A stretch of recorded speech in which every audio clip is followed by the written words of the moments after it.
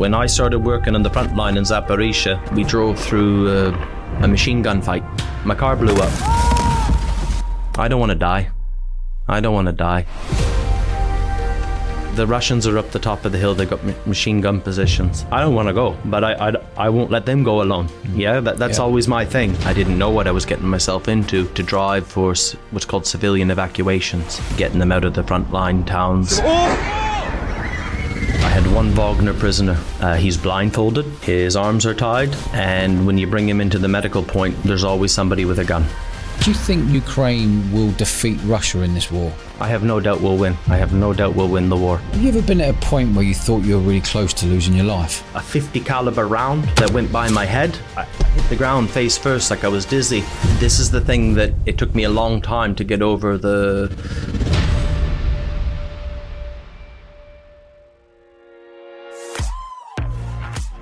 Welcome to the Eventful Lives podcast. I'm your host Dodge, and I'm the founder of Bournemouth Sevens, the world's largest sports and music festival. On this podcast, I speak to fascinating people who have all lived eventful lives. If you haven't already, do us a favour, press the follow button and check us out at Dodge Woodall on Instagram, TikTok and YouTube, where we've now had over 80 million views. Brandon Mitchell is a soldier fresh back from Ukraine who talks us through the daily struggles of war, his run-ins with the Russian mercenaries and shooting a drone over Kiev. This is the eventful life of Mr. Brandon Mitchell. Brandon, welcome to the show, mate. Thanks a lot for having me, Dodge. Real pleasure. Yeah, I'm really glad you made the effort. I know you've just come back from Ukraine and you've been up doing lots of things with the Times and TV shows up in London today. I appreciate you coming all the way down to Bournemouth. Let's roll all the way back. Where did you grow up and how did you end up on the front line in Ukraine for the past year? Where did I grow up? How did I end up in Bournemouth? How did I end up in Ukraine? I grew up in a small town in Canada. Province is called New Brunswick. If your audience are British, they've all heard of Nova Scotia. That's right beside us. And my father's family are Lebanese. All small business owners. Nightclubs, restaurants, everything. My mother's family, they're all Irish. Suppose people like to hear about that. My mother killed herself when I was about a year old. I grew up with my grandparents. How did your mum kill herself? She hung herself. I've learned a lot about my family history over the years. My grandfather, her father, he was in the Royal Canadian Air Force in Germany back during the Cold War, and he was an aircraft mechanic, and a lot of men in his trade, they died young men from cleaning the aircraft engines, the chemicals they used back in those days. He had a bad cancer. From all the details I know, he had a remission after a long bout with cancer, but when the cancer came back, he decided to end his own life. So my grandfather and my mother, I come to understand when I become an adult, trying to understand my family of origin, yeah. But I live with my grandparents, my father's parents. My grandfather was the man about town, as you say here in England. Owned a lot of nightclubs. But everybody knows my family. I come from a small town of about 20,000. Everybody knows who my father is. Everybody knew what my mother did. I didn't know maybe until I was about 25 when I really thought about that. When I became conscious, that was hard growing up with a label. Yeah, I never got the same punishment as any kid in school. Okay, from the teachers, anything, and I was always the nephew or the grandson who got better presents at Christmas. But I never got the cane like the other boys. What's your accent? I'm trying to hear your accent. I hear a twang of Irish coming through with something else. I can't work out what quite. Everybody's hung up on that. I grew up in the east coast of Canada. I lived here many years, most of my adult life. I lived in Sweden for 2 years before the war, and I was a kitchen builder. Who knows? But in Ukraine, nobody ever asked me about my accent. Do you want to talk about Ukraine? Yeah, come on. Yeah. Let's get on to Ukraine. Let's get on to Ukraine. And how Why and how? Why and how did you decide to jump in a car and take yourself to Ukraine? How long ago was it? So I didn't jump into a car at all. I jumped on a plane, if you want to make a fine point of it, but I didn't jump out of the plane. I'm not qualified for that. No, I was living in Sweden. I had a girlfriend there. I was a kitchen builder, and this is very important. So you were living in Sweden right in the during pandemic. Corona. I lost my business. I said, okay, let's go to Sweden. So you left Bournemouth, went to Sweden, Yep. and then you've gone. Okay, from Sweden, I'm going to Ukraine to help. I'm going to Ukraine. I became a stone worker. I started working for a living for the first time in my life, and I worked for a company from Estonia, in Sweden, working for an Estonian company, doing marble, granite. So I got to know lots of people from Estonia. You know where Estonia borders Russia, right? In that factory, there was 30 Ukrainians that worked there. Okay, I've been all over Estonia. I love them. I think they're fantastic people. I was so grateful. I had a good, not what I wanted to do, but I had a good job with good people. But when the war started, I seen a bigger conflict.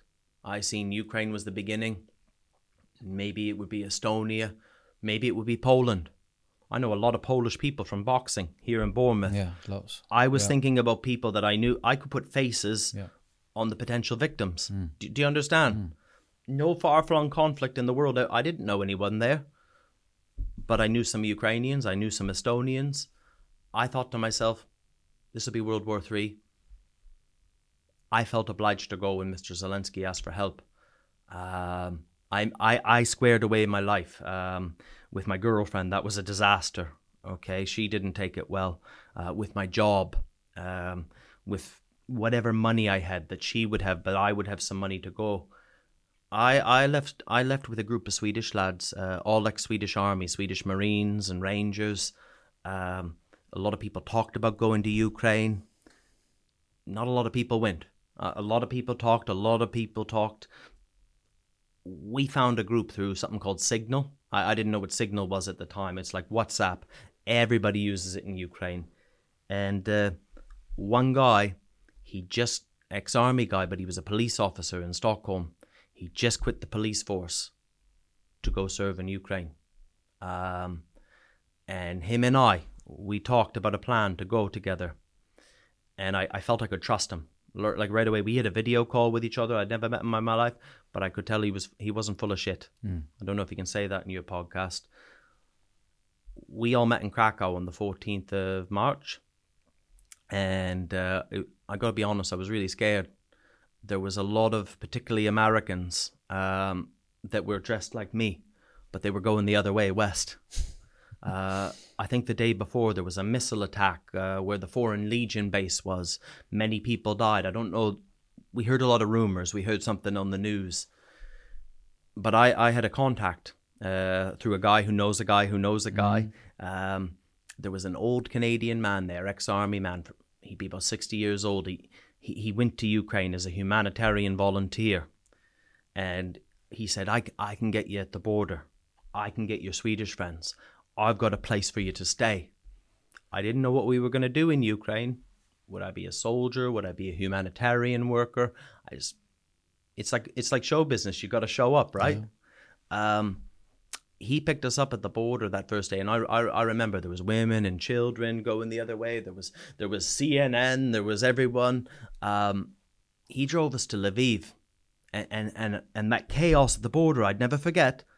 He brings us to Lviv, and it's calm. There's people having coffee, ice cream. He rented out the basement of an old beauty parlor. It was like an esthetician, I think is the term for it. And the sign wasn't in Ukrainian; it was in English. The business had gone bust, and it was a safe house where all these foreign fighters and medics and soldiers would come. And there was no less than 50 of us there in the basement. There was British boys, there was boys from Finland, and this was supposed to be a secret safe house. And that beauty parlor, estheticians, the sign was still up in English. It was actually called The Secret Place.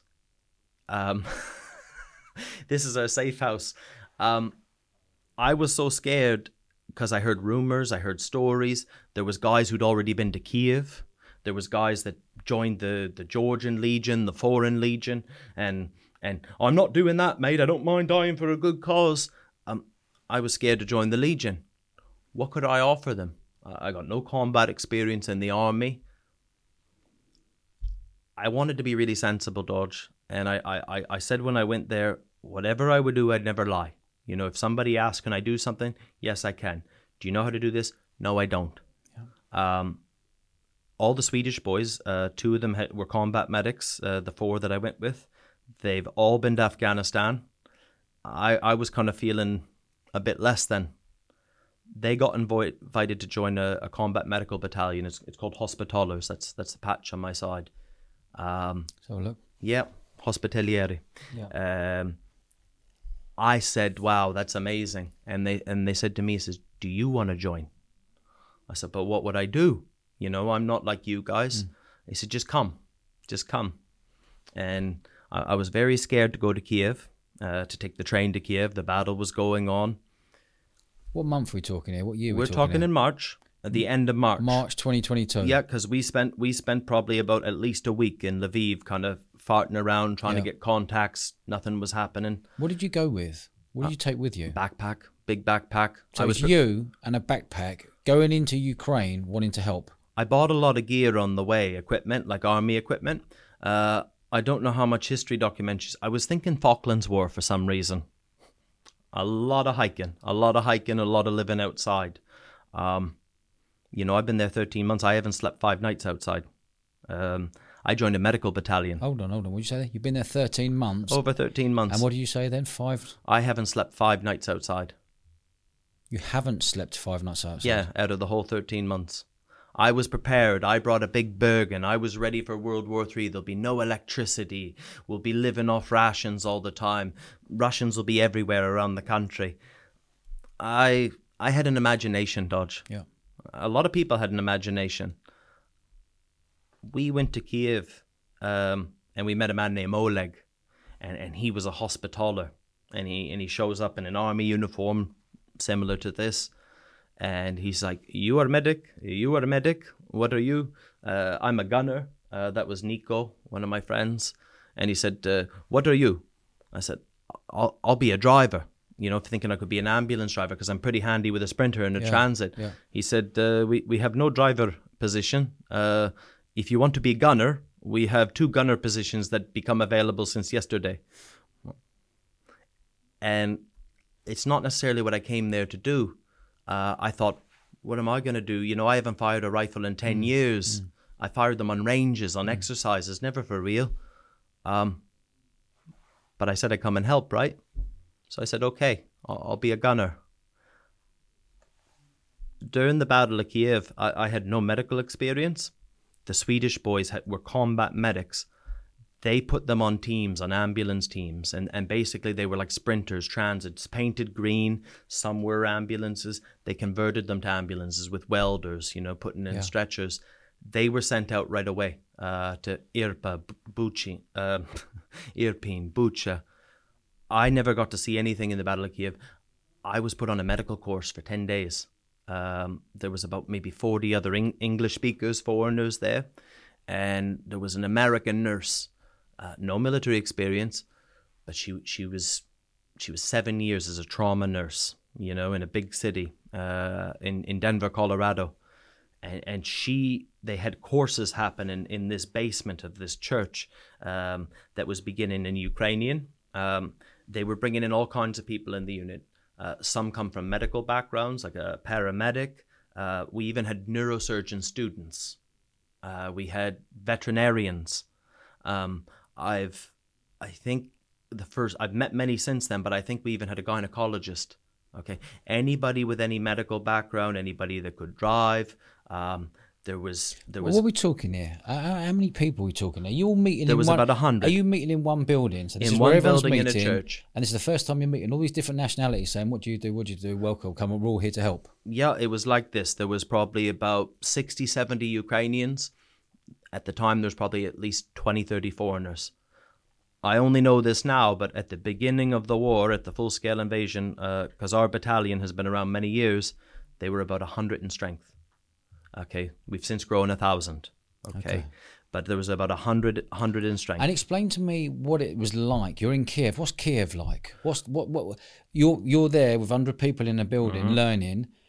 Who's telling you to go, right, we need you to drive there because there's something's happened over there, or we need you to drive there? Tell me, give me some sort of visualization. It's really weird. It's not like the army. Basically, we had limited amount of ambulances, but the vehicles were coming. You know, you'd see 2 or 3 a day. You'd see this white truck. It'd come back a couple hours later green. Don't ask me how fast they dry. Yeah. They were foreman teams. An ambulance crew was 4 people. A driver, a gunner, a paramedic, a paramedic's assistant. But those medical people could be from any background. Okay, they were like there was veterinarians. Yeah. Okay. And what were you doing? I didn't have no medical background. They threw me straight into a training course, and they did that with Ukrainians. It was because of the American Nurses Initiative. They started an English-speaking course. Until the end of the Battle of Kiev, I never seen any combat. I heard it in the background. 10 kilometers, 20 kilometers, the explosions. I trained about 12 hours a day. It was even on the 3rd day I gave my first IV in a training scenario. When the Battle of Kiev ended, they brought everyone in. There's still a war going on everywhere else. I got placed on a team with a Ukrainian woman. She was 28 years old. She was to be our commander, a Ukrainian driver, and she was wounded. You know, the war's been going on since 2014. I heard a backstory about her. She didn't tell me, but people were telling me she had to have plastic surgery all on her face because apparently a mortar round in 2017 blew out the side of their ambulance. So for me, that was, wow. And she came back to serve. I was on her team. Mm. They sent us south. It's called Zaporizhzhia region. That's what happened after Kiev. And they said, you're going to go do a frontline rotation. You, Max, the driver, Dima, he was an anesthetist, I think you call it here, an anesthesiologist. We were a 4-man team. I didn't know where we were going. And I think it took about 20 some hours, I couldn't tell you. It's not like it is now where there was Russians everywhere. They had to plan a very long drive. I served my first month in a hospital. And this hospital... What did you get to see? What were you seeing there in the hospital? It was 1 month, and I would say the first couple of days there was nothing. I was like, is this the war? And I think maybe about day 3 or so, we had no less than 20 guys come in. But they don't come all at once, you see. You get an ambulance or two. You could wait an hour. You could wait 20 minutes. I seen amputations. The biggest thing I seen, the whole month of that hospital, I don't think I seen 5 gunshots. It was from artillery wounds. Okay. And the weirdest thing, I can't explain it. Some of these guys on their skin, on their legs, on their chest, it almost looked like they had leopard prints. The whole skin. These were the small artillery rounds, like very small bits of shrapnel everywhere. A red skin hole. I seen people with giant holes. I seen. We also took civilians there. I was basically like an orderly. Okay, so I would prepare. I learned how to draw up syringes, drugs. I learned how to prepare them because I learned what type of people we were getting. So the doctors, they could tell me after a while. We would label the drugs in English. Draw me up dexamethasone. Draw me up dexaketaprophene. Draw me this for ketamine. We have the people. I was quite proud of myself. It doesn't sound like much, but I learned my way around, like to be like the referee, the third man in the ring of an operating room. Yeah. Eventually, they asked me to help with the actual surgeries. Because as simple as it is, if you're working on someone's hand, you might need someone to hold the skin back where they work with a hemostat, a scalpel. Eventually, they started letting me injecting some of the drugs as well for concussions. This is the biggest injury in the whole war. I don't care anywhere you go in Ukraine, traumatic brain injuries. Yeah. I was really proud of myself, Dodge. We worked together. There was a couple people that spoke English, and they taught me a lot of things. It eventually led to frontline duty the month after. So what's the difference from where you are now to going frontline? I had a bed, I had Wi-Fi, And this is the thing that it took me a long time to get over the novelty factor. It's the closest hospital to the Russians. They're about 30 kilometers away, maybe 40, depending what way you go. But we got supermarkets. You can get fresh milk. Yeah. You know, when we went, our first posting was about, I'd say 25, 30 kilometers south towards the Russians. There's no fresh milk. There's no electricity. And I was really shocked. I was expecting this whole time I couldn't get this World War III, living in the trench, living like the Falklands. We live in houses. See, I'm a medic. I'm not a soldier. I've lived in this house maybe 5 kilometers back, and it shakes at night, you know, and it's quite scary. And the guys will say, "Oh no, that was a kilometer away." You feel it.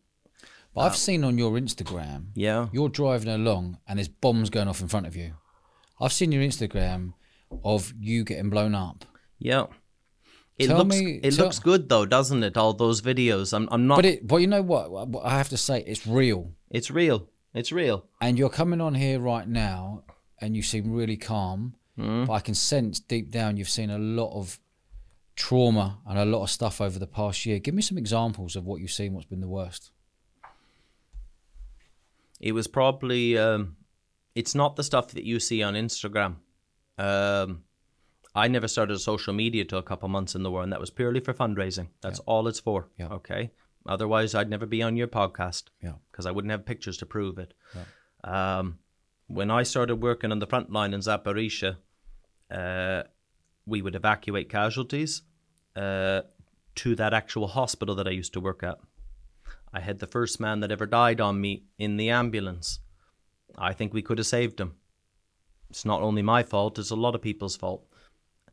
But, you know, I've been personally responsible for those. I don't film that stuff, you know. That's immoral, and it's actually illegal to film casualties in Ukraine. Yeah. Some people do it and put it on you there. Yeah. The most horrific thing I ever seen in the war, personally, not talking about the civilians, I worked on what's called a medical stabilization, and they take buildings where this is going to be a hospital because those guys won't make it to the hospital, particularly in hotspots. Towards the end of my 3rd month in Ukraine, our team living in a house, waiting. That's what a medic is. You live and you wait. They said, in the next couple of days, there's going to be an attack. We're going to attack the Russians, and you're going to move to a stabilization. We didn't get told when we go, but about maybe 2 days later, around 3 a.m, we woke up, and I've heard the most artillery, I've heard the most missiles, I've heard the most rockets, and it did not stop till about noontime the next day. It went from about 3 a.m. till about at least 10 in the morning. Boom, boom, boom, and we got a call on Ukraine attacking. Ukraine attacking. Okay. And we got called. You're going to the stabilization point. I guess we got called late. We went to this old building, like a community hall. There was ambulances moving left, right, and center. There was army trucks. There was BMPs, tanks, different things. You could hear it, like maybe a few kilometers away. These are all guys that won't make it to the hospital. The medic determines that from the first point of care. I know because I'm personal friends with the head commander of that unit now. He spoke perfect English. Our worst day there, we had 65 severe casualties. We had amputations. We had holes in legs. We had internal complications like penetrating chest wounds. We had people with no eyes. When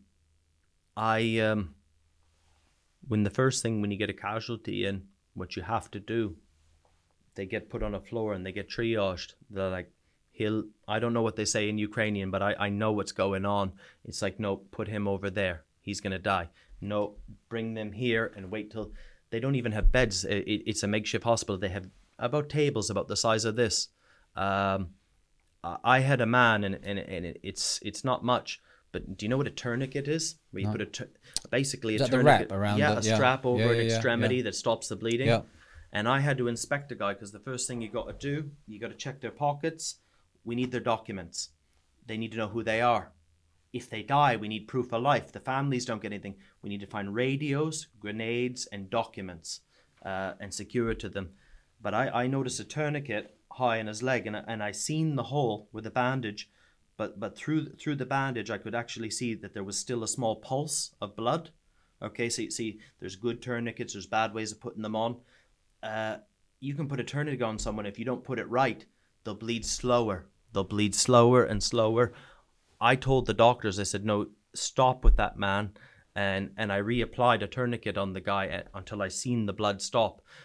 That was the first time that I've ever done, I've done like what you call a triage call myself. Doesn't sound like much, but because he had to wait for a bed. Yeah. I stopped the bleed. I also stacked a lot of bodies there. I remember, you know what a body bag is. I remember we ran out of body bags. So we have these heat blankets, these plastic blankets. So we duct tape them, we gaffer tape them in those. I worked there for that battle for about 3-4 days towards the end of our rotation. That was mid to late June, my first year.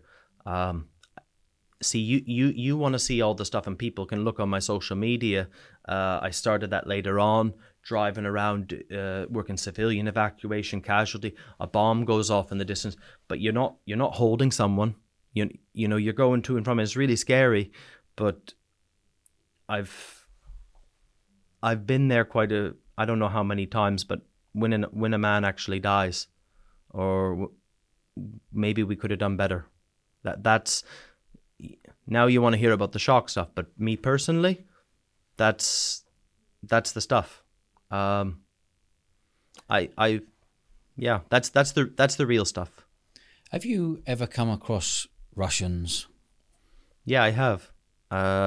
During that first rotation on the Zaporizhzhia front, we had Russian prisoners. We had 2 of them.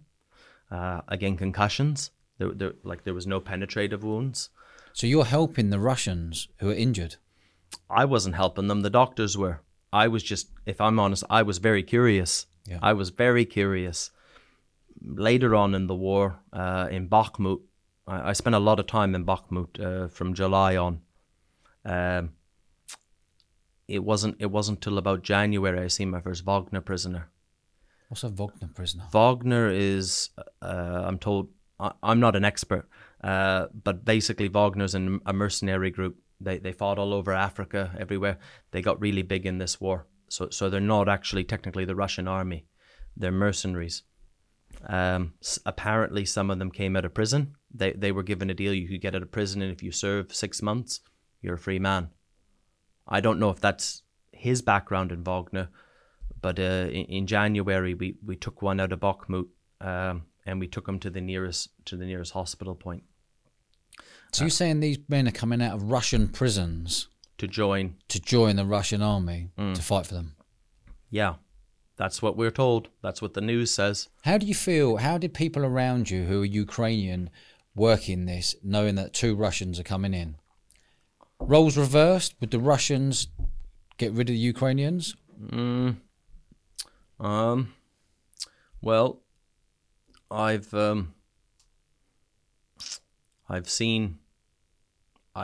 transported Ukrainian soldiers who were captured by Russians. Who, I mean, this is going all over the place. But I before I came back here, I worked in a place called Avdiivka, south of Bakhmut.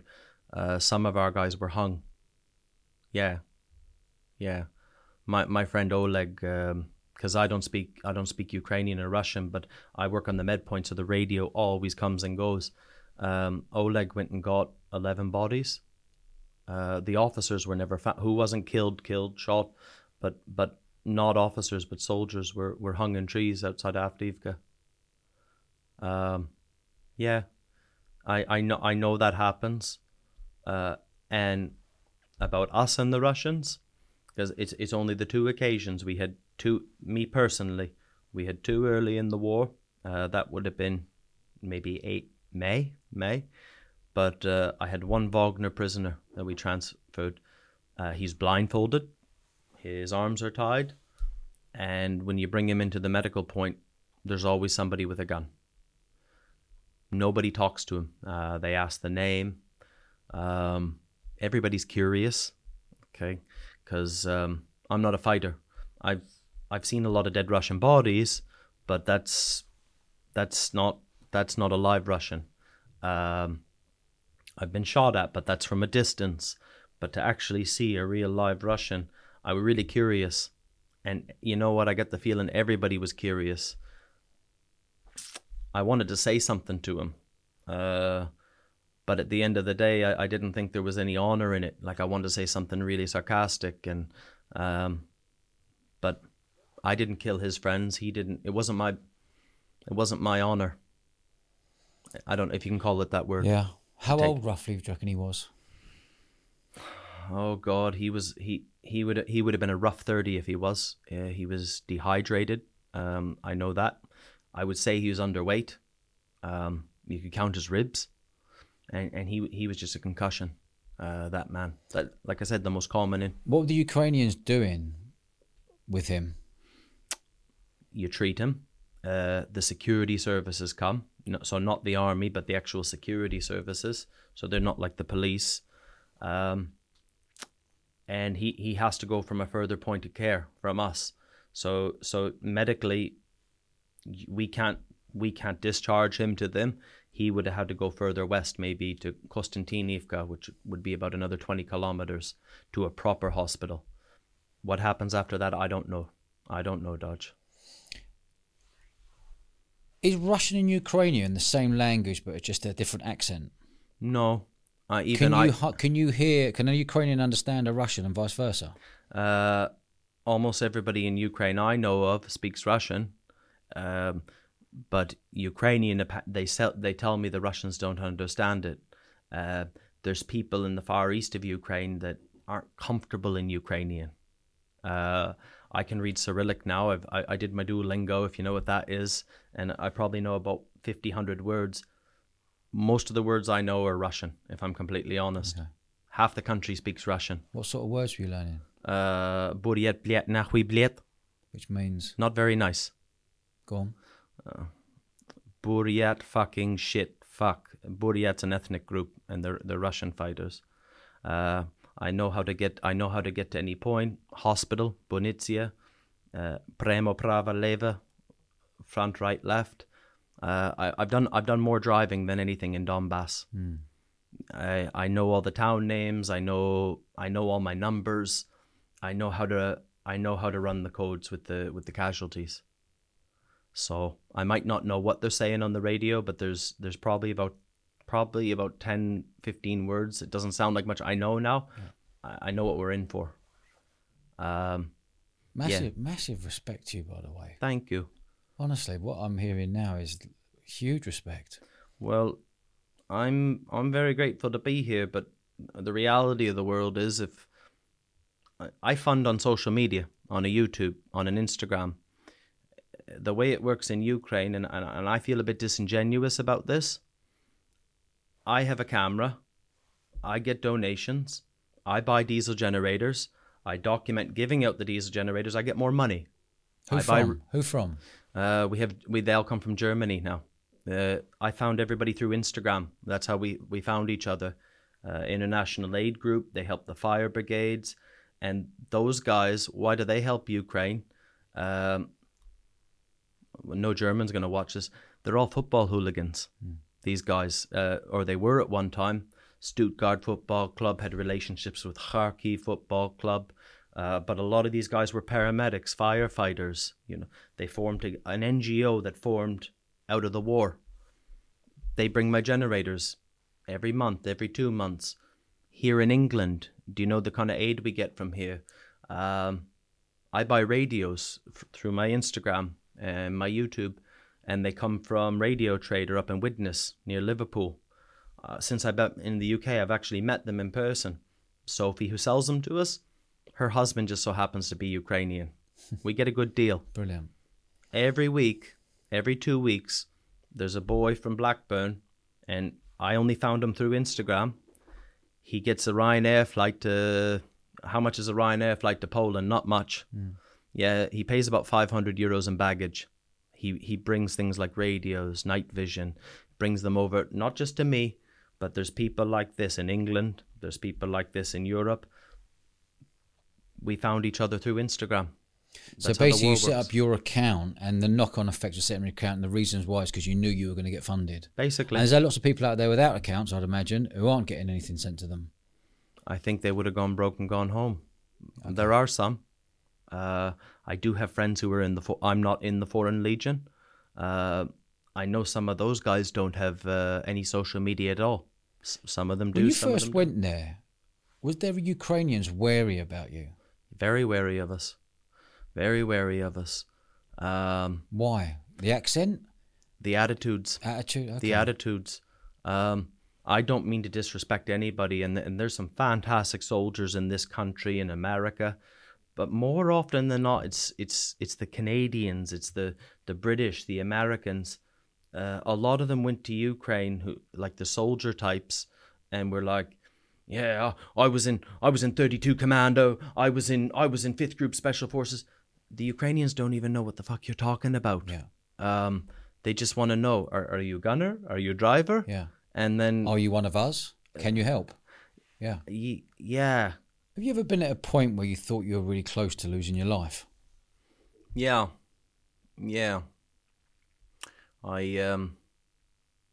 Everyone likes to talk about Bakhmut. But most of my war story is in a town called Soledar. And Soledar is northeast of Bakhmut. You could probably drive there in a hurry in about 20 minutes. In July, I had an opportunity to go work. I didn't know what I was getting myself into, but to drive for what's called civilian evacuations, getting them out of the frontline towns. And I did a few of these jobs in villages for about a week. Go into the village, drive through the motor or whatever it would be, get this person and go. But Soledar was an actual city. It wasn't a village, you know. And someone said, you can't go to Soledar, Ukrainians, foreigners. But my partner at the time, I was working with Philip, said, we're going to go to Soledar tonight because I have the contact details of a woman in the town. There's 7 people that want to go. And it was very, very scary for me. There wasn't a shot fired. I'd never been to Soledar, but I had an imagination. We talked to the army, the guys in 93rd Brigade. We found the place on the top of the hill, well away from the Russians, probably 4 or 5 kilometers away from them. But there were 7 people, and one of them was a mother, and she had a baby. She had an infant, and crying baby. And you can't drive with your lights on at night. We don't have night vision. I had a crying baby driving in the pitch black. I even had to drive with my head out the window, you know, not to have any reflection. Probably one of the scariest I've ever been in my life, but for another person. Imagine a baby. The next day after that, we went back to Soledar, and we came with my Pajero. And for the next week, we probably got 40, 50 people out a day, going from place to place. That's where you've seen those some of those artillery shots in my social media and things blowing up. But one night we went further. See, all the civilian work, you tend to do the easy work first, and then you go further. It's counterintuitive, right? But word gets around the villagers because they know how to move around. Oh, these people want to leave. One night we drove through a machine gun fight. And we went to a house to look for people that were never there.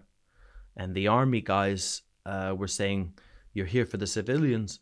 Where have you been? We were expecting someone for a day, 2 days. They took all the civilians, and there was 17 people. They brought them up to a school up the road down because they have basements. All the Soviet buildings, they have like bunkers.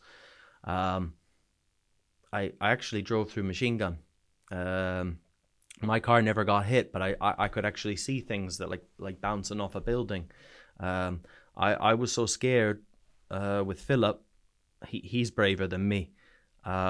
I packed my Pajero like sardines, and Philip said, bring them to Nosova, northwest of in Soledar, but safer. Come back and get me and the rest. And it's kind of embarrassing. I've uploaded it up on my YouTube. I almost like a little girl. I was crying as I know, Philip, I might not come back.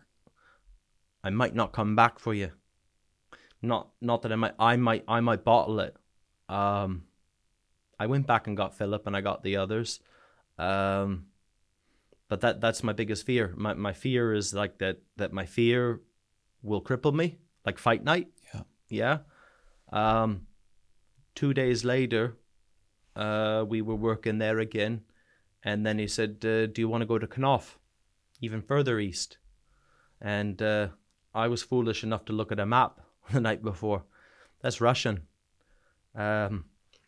We drove out. Solidar's a mining town, so there's like a lot of quarries and pits. And we drove through the last residential area. There's a big bush, a tree line, and then the road gets really dusty.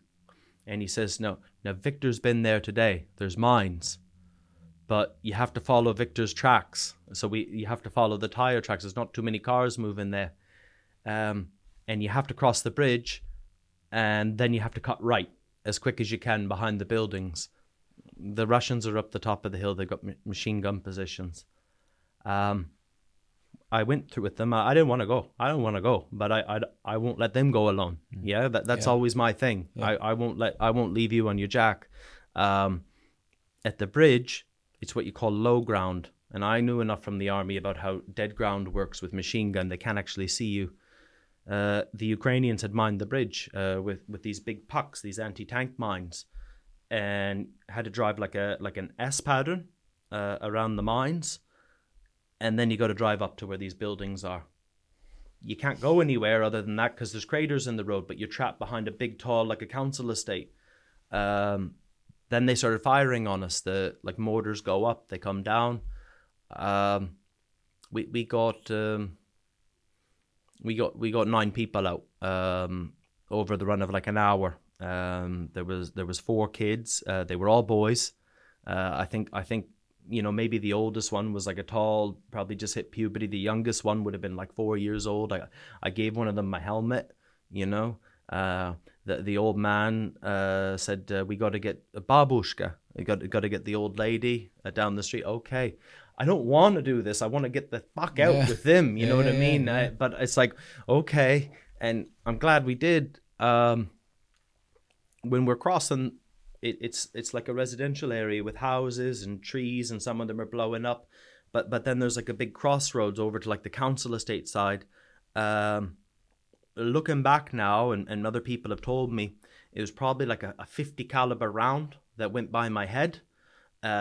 I've heard later on that those things can actually cause brain hemorrhage without even touching you.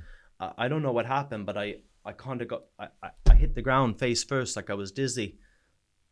I got up and I ran. I hid behind a building with this family, and from that building to their house, that's not 500 meters, 400 meters. Victor said to me, take the family, bring them back to the collection point outside of Soledar altogether, and come back, because Philip has just run off on his own and he's found more people. But the truth is, Dodge, I bottled it again. I wouldn't leave because of the mines. I asked Victor, well, have you got any more people? He says, yeah, I got 2 more people coming. Well, I've got the family and I can put them in mine. Can we wait for yours and I'll drive behind you? And, I kept those kids and everything. It's on my YouTube. Jesus, the things I do for funding. The little boy's crying with the helmet in his ears. But I didn't want to be the one to drive first in the mines. You got the anti-tank mines. You got to drive around that S. And the Russians can drop mines from the air. So the big mines are Ukrainian, the tank mines. The little ones, like the anti-personnel, are Russian. Yeah. But you can't see those so clear. I basically wanted Victor to go first. Yeah. We got them out, and it's scary, and we drove them out. But again, my friend Philip stayed. We got to go back. But it was getting towards dark. And you remember what I told you about driving in dark and Soledar. And now it's a lot further. When you come out from the tree line towards the quarry where the road breaks up, we should keep distance. 100 meters, 150 meters. Nobody actually knows what that is in Ukraine. Well, keeping distance from each car? Between the cars. Okay. Between the cars. And the reason for that is? Well, if one shell hits, maybe one gets hit, the other one can help the other one, or we both don't go at the same time. Okay. Or we're not such a tempting target for something else, like a direct fire weapon. But I wasn't thinking. When we come around the corner, I was right on his arse end. And then, because I'm the pack guard, the dust flew up. And when I come around the corner, my car blew up. I've watched the video because the camera was recording, but I remember like a hot flame. Like I could feel like on my skin, like it felt like an infrared sauna. Yeah. The windows exploded, the sides, the front, the instruments, the panels. I think I seen my phone charger in the cigarette port there actually blow out. I don't know how I did it, but I've driven my whole life. I instinctually, it was an automatic, that truck. I put it in park. I just pushed in the little button and I slammed it in park, and I opened the door and I came out like as drunk as you would like. And it was only the other day someone told I told the story to a friend. I stopped. It was 2 anti-personnel mines that blew up my truck. I stopped a meter from an anti-tank mine. If there was an anti-personnel for people, anti-tank, what does a Mitsubishi Pajero stand a chance? Basically, the Russian mine saved my life from the Ukrainian mine. I was in a real mess, and I don't remember it all, but there was a Ukrainian position with like an anti-tank weapon up in the hill, and those boys came and got me. How did the Ukrainians know that you're fighting with them? Is it the badge? The badge. What's the difference between the uniform you're wearing and the Russians are wearing? Well, this is a multicam uniform. The Ukrainian army wears a pixelated uniform. The Russians also wear a pixelated uniform. Now the Wagner guys have uniforms like me. I wasn't wearing it at the time, but a lot of time we have tape. We have different colored tapes, and they change for the area. I won't go into the tapes, but I wasn't wearing any tape at the time. But I wasn't speaking Ukrainian and I wasn't speaking Russian. I don't think the Russians have any English volunteers, but I was crying like a baby and screaming. They came down and got me from the tank position, a couple of the boys. But I was smart enough. I grabbed my helmet. It blew off my head because I didn't have it strapped. I grabbed my med pack. And I had 10 packs of Marlboro in the glove box. And don't ask me, I knew right away. I did not forget about the Marlboros because I might have been in for a night. Mm-hmm. But eventually, they got me evacuated that night to Kramatorsk, Dnipro. 30 days, well, almost 30 days altogether. Eventually to Kiev Hospital. I've lost pretty much all the hearing in my right ear. And I do have some cognitive decline, if I can be honest. I'm not stupid, but I'm not as quick as I used to be. Yeah. I was out of service for about 6 weeks altogether. Yeah. You're a seriously brave man. But I told you how scared I was. No, I can hear in the voice. And I couldn't think. There's not many men that I know who are as brave as you. I know you're being honest now, saying you're scared and crying like a baby, what have you, but I think 99.9% of men would be feeling exactly the same. But are you carrying anything? Are you carrying a gun? Not then. I wasn't. Not then with the civilian work. Why not? Sometimes I do. Well, even some soldiers don't go with a gun. Like regular soldiers in the army when they do civilian work. If they need to get them out of the area, yes. But quite often, the soldiers, a lot of civilians are distrustful of the army because they feel it's the army that brought the trouble to them. you know, the reason their town's getting bombed is because of the army. If the army would just go to the next town. This is only what's translated to me from other people. What's the word on the street as a Ukrainian? So you're a Ukrainian family. You got your daughter and your son shipped off with the wife over the border to Poland, etc. The men are fighting. What's the truth About what, about the war? Yeah. Well, If you're a Ukrainian, what's the truth? If you're a Russian, what are they being fed? I don't know what they're being fed. I try not to look at any social media except my own, unless it's someone I work with and I want to see, you know, the humanitarian work. I know a lot of people, Yeah. but I know in Kiev they have a different idea of the war than what we do.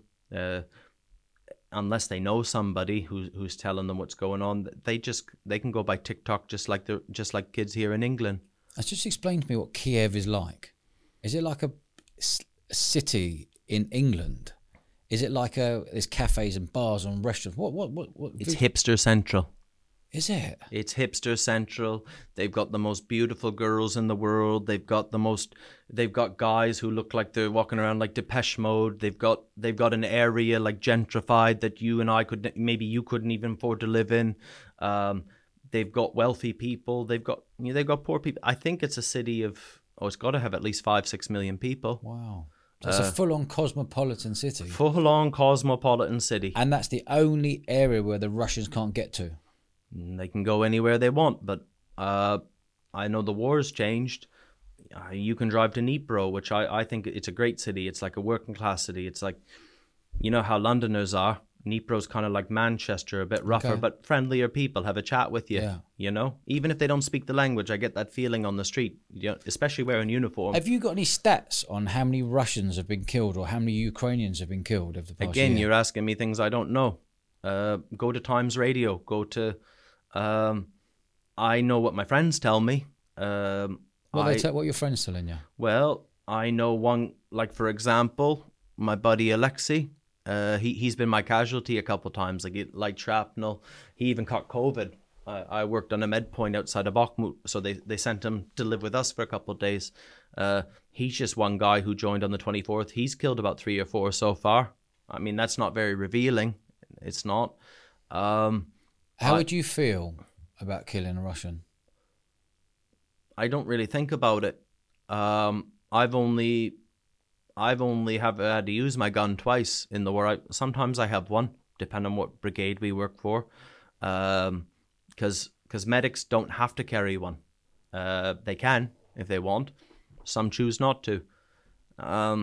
In Soledar towards the end, in the end of January, I was there. But the only kill I have in the whole war was it was October, November, coming out of Bakhmut with 3 guys.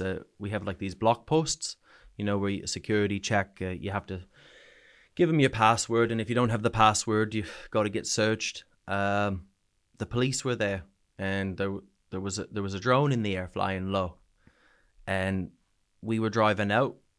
I'd never fired my gun yet in the war, you know, except on a range. We got out to have a look. You could see the red dot in the sky. Wouldn't have been 100 meters up, 50 meters up maybe. And all of a sudden the police, just 3 of them, just started shooting at them with AKs, and we were like, fuck yeah. And there was 4 of us, and one guy had a shotgun, oddly enough. And I had a red dot on my rifle, it's like a guide, like a scope. And after about the 3rd shot, I just took calm, cool single shots. They were all going automatic. I'm 90% sure I nailed the bastard. It was real funny.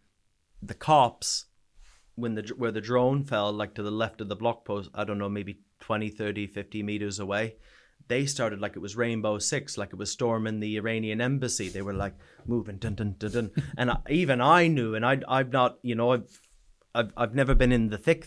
Well, I got blown up and shot at, but you know, not like the hard bastards, right?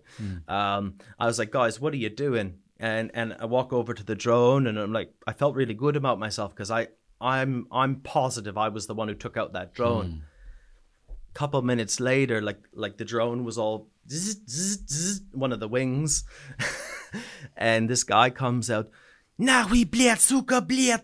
And he's Ukrainian. I shot down a Ukrainian drone, Dodge. Yeah.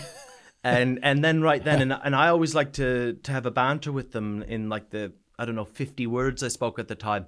Not then. I just, well, lads, that's really bad there. I guess it just happens. It's war, right? I gotta go. Bye. Yeah. The cops came to us afterwards, and we were about to leave, and they said, have you boys got any ammo? I said, yeah. I was like, can we have some? I said, yeah. I don't ask questions. I never ask for interpretation. This gets told after. And it was Vova or Max that told me, he says, yeah, they wanted some ammo because they're not army. Whenever a police shoot their gun, they have to fill out a report. If it's a Russian drone, it's all right. But for a Ukrainian... So anyway, we got the cops off the hook. Different world, eh? Yeah, it's a different world. What's do you think Ukraine will defeat Russia in this war? See, now you're asking me the abstracts, and that's one I can answer. I don't know how, but I have no doubt we'll win. I have no doubt we'll win the war. And how long do you think it will be until the war is stopped? So it's just my opinion. I think it depends on Western aid. And I'm just talking opinions now. I think it's a cruel, sick game. I think BAE, companies like them, like Saab, Boeing, the weapons producers, they don't want this to end. They get to try out all their new toys. And so many people criticize us on the internet. Oh, you're not doing this, you're doing that. You should do this. And some of them actually know what they're talking about in a Western sense. But we just live in holes because of the drones. They see it. We see everything and they see everything. We know that we know where they are and they know where we are. But until we get more of those, those HIMARS missiles, things like that. I've seen HIMARS launched 3 times. One time I was even in the pitch black. I was a couple cars behind and I didn't know if a tank was trying to pull it out and out. I started playing on my phone. It was back a bit. I was about 20 meters from a HIMARS missile being launched. What a feeling. Not like a roller coaster, I'll tell you. When we have those, I don't hear much of those anymore. It just seems to go on and on. But what I can comment on, my last 2 months, I served in Avdiivka with 36th Brigade, that's the Marines. We had some really heavy casualties. And a lot of those men were lost and unrecoverable, and we don't know about the fate. On one particular night, I won't go into numbers because I don't know the exact number, but it was all a matter of lack of drones on our side. Lack of drones. We don't. When the wounded men came back to our med point, I've never seen this before ever in the war. I was patching up his neck. Necks are quite dramatic, but it wasn't super serious. They would not let him go to hospital. This sergeant, they wanted to talk to him, and with the tablet and the map and like the last known position. We lost a lot of men, and truth is we don't really know the fate of a lot of them. We lost a lot of drones quite early in that. I don't know how bad it is, but I think it's a lot worse than any war that since Korea. I've seen missile attacks. My own house got hit by a missile. Is there someone in Ukraine like the SAS who are out to go and take Putin out? Well, they've got some. I've heard a lot of stories about special forces. I've heard stories about guys that go into Russia. I've heard, and it's just a story, but I like it and I believe it to be true. I heard there was a man that in cities like Belgorod, which is a big city, he would Ukrainian man act like a drunk, and he was half drunk all the time, and he used to take the buses and used to go do things, things would blow up. It's only a story, but I like it and it fits along with the news. But if there was SAS, if there was hypothetically. Not that they'd ever talk to someone like me, of course. I think if they were coming there, special forces, I think they'd be flawed in their viewpoints, because human nature, cops have cop friends, army guys have army friends, you know how that goes. So they would probably want to make contact with special forces guys. They would probably want to make contact with, let's say hypothetically, the Foreign Legion, whether they're special forces or not, other people they could teach English to. But they probably wouldn't be talking to the regular Ukrainian units. They'd probably be seeing one aspect of the war in a very big war. And those type of people, if they were in Ukraine, they'd probably be feeding that sort of information back to the army and Rishi Sunak based on that limited scope. I'm not saying they're there or not. Of course, I wouldn't know about that. But if I had my opinion, I think they should, if such people were to be sent there, they should be regular captains, they should be regular sergeant majors in regular tank units, regular infantry units. And if they dared, they should send them out there to see the regular everyday war. Yeah. It's not a special forces. I know that much, and I'm no expert. Yeah. It's a grunts war. Yeah. It's a grunts war. Are you seeing, how much artillery are you seeing being sent over from the west? Well, it depends on the day. I don't know if you know this. Zelensky or Zelensky don't send me a memo, Dodge, me specifically every day. I only know when I see new stuff come around.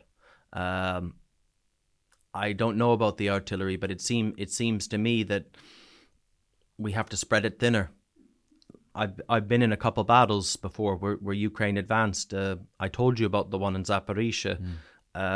In Bakhmut in end of November, early December, there was another battle, a failed offensive on Ukraine's side. I hear a lot of artillery. I hear a lot of mortar. But unless it's an offensive, I have no doubt the Russians have more than us, because I hear more in the distance than I do close. You think the Russians have got more artillery than Ukraine? No doubt. I hear it. And I'll tell you what, when you're in a town long enough, if you're there for half a day, when I hear a shell, depending on the distance, I don't know where it's going to hit. It's probably going to hit in the same area unless they change around. But I can almost tell you within like 5, 6, 7 seconds, I know when it's going to hit. Have you got the fear of losing your own life? I don't want to die. But there's worse fears I have. What are they? Well, I got a lot of good friends now, doesn't sound like much, but it was only a month before I left Ukraine. I did my first IV catheter in a combat situation. Our house just got blown up and 2 guys got hurt outside. The guys they killed our cats, but what happened, I've done that in an ambulance, I've done that in a hospital, but that was my first time, like under red light, under people screaming and glass and mud and blood, and that was a special team that came to live in our area, and they're only there for a couple of weeks. Those are the real boys. Yeah. And I was like, maybe for 5 minutes I didn't think about it. I was the most important person there, and I did my job. And anyway, the commander of that team, who incidentally speaks good English, he's become my best friend, and not only him, but I'm scared I'll let them down. They can't leave. There's nowhere for them to go, and I'm not just talking the badass commandos. I'm talking nurses. I'm talking doctors. I'm talking volunteers. I'd be scared if I let them down. Yeah, that's my biggest fear. Yeah. Now you're back here. How long have you been back here for? I came home on the 19th of April. Still living in Sweden, and I've been doing speaking things with volunteer organizations who help us. One organization in Sweden actually gave me a car, a Land Cruiser. They brought over 200 diesel 4-wheel drives to the army of Ukraine. I've been helping them going around to speak. And I came back to the UK on the 8th. So how many days? That was last Friday, wasn't it? Yeah. And I've done speaking, YouTube, different events, and now to come see you. Yesterday I was on the floor above Piers Morgan. Yeah. I hate Piers Morgan. I shouldn't say this, but when I finished my interview at Times Radio, I went and used the loo. Mm. And I quite fancied that Piers was on the floor below me. I'm having before I go back, I suppose I'm having my 15 minutes of fame. Yeah. But I'm trying to raise more support for us. Trying to raise more and more awareness by doing what you're doing now. Mm. Yeah. You're a special human being, Brandon. Yeah. Some people say I'm pretty special. My ex-missus. Yeah. You're really, really special in what you've done over the last 13 months. Are you going back or are you staying here now? Are you going back to Ukraine? Yeah, in about a month. I'm going on a course. So I've got a couple more of these speaking things. I grew up in Canada, so I got invited by the CBC, which is a big network and the equivalent of Parkinson. Yeah. Who I grew up. That's an ego trip. Yeah. But I'm going to do those, and with the Ukrainian, and right before I go back, I'm going to Texas for a course, a shooting course. I stopped fundraising so much for generators and things now. I focus more on the solution, night vision and thermal scopes for rifles.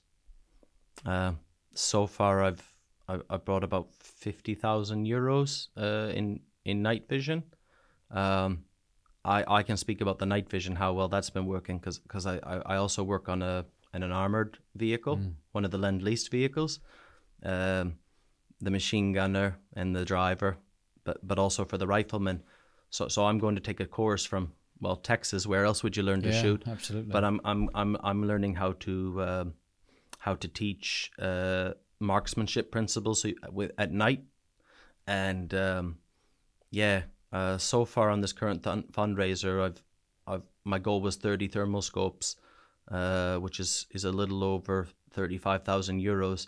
I've got about 12 of them so far, so I suppose I've done well. Mate, you're special. You're a special Just don't person. lie. No. Just don't lie. Try your best. That's what you've done. Before we finish up here, where can people find you? I do have an Instagram, and that's the best way to see current things about the war, about the volunteers. Once I started YouTube, I started to find success with our work. And if you just type Brandon Mitchell Ukraine into YouTube, that's probably half my job. Yeah. I do my work, and at night I edit my videos, and I put them out a few weeks later. When if it's sensitive stuff. Yeah. Brandon Mitchell Ukraine on YouTube. Brilliant. Anyone listening out there, please go and follow Brandon. He is one special human being. Not all superheroes wear capes, mate. And I can't help but think how proud your mum would be of you. Mate, I want to make other people proud, like here in Bournemouth. If you'll humour me, or you'll just cut it. It's up to you. But I was 3 years clean when I came here, and I just tried to do the best I could. But a lot of people in this town were good to me. A lot of people in this town, I was as good to them as they'd let me. A lot of people are closed off, in England. Ukrainians aren't like that. There's so many people I would have always given the shirt off my back for them. But on a personal level, I don't want to be famous, but I just hope that all the people know me, that's always all you ever had to do was ask for my help.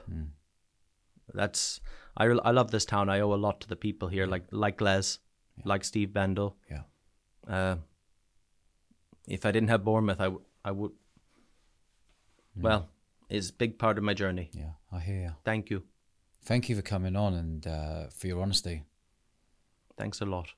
Been a real pleasure, Dodge. You're a gentleman, and if anything I can do to help, we've got each other's mobiles number now. I'm here for you. Yeah, well, I'm a volunteer on a donation budget. Want to bring me to you can shout me Chicken and Blues. That'd be all right. No worries at all. Yeah, see, I'm shouting other businesses in town now.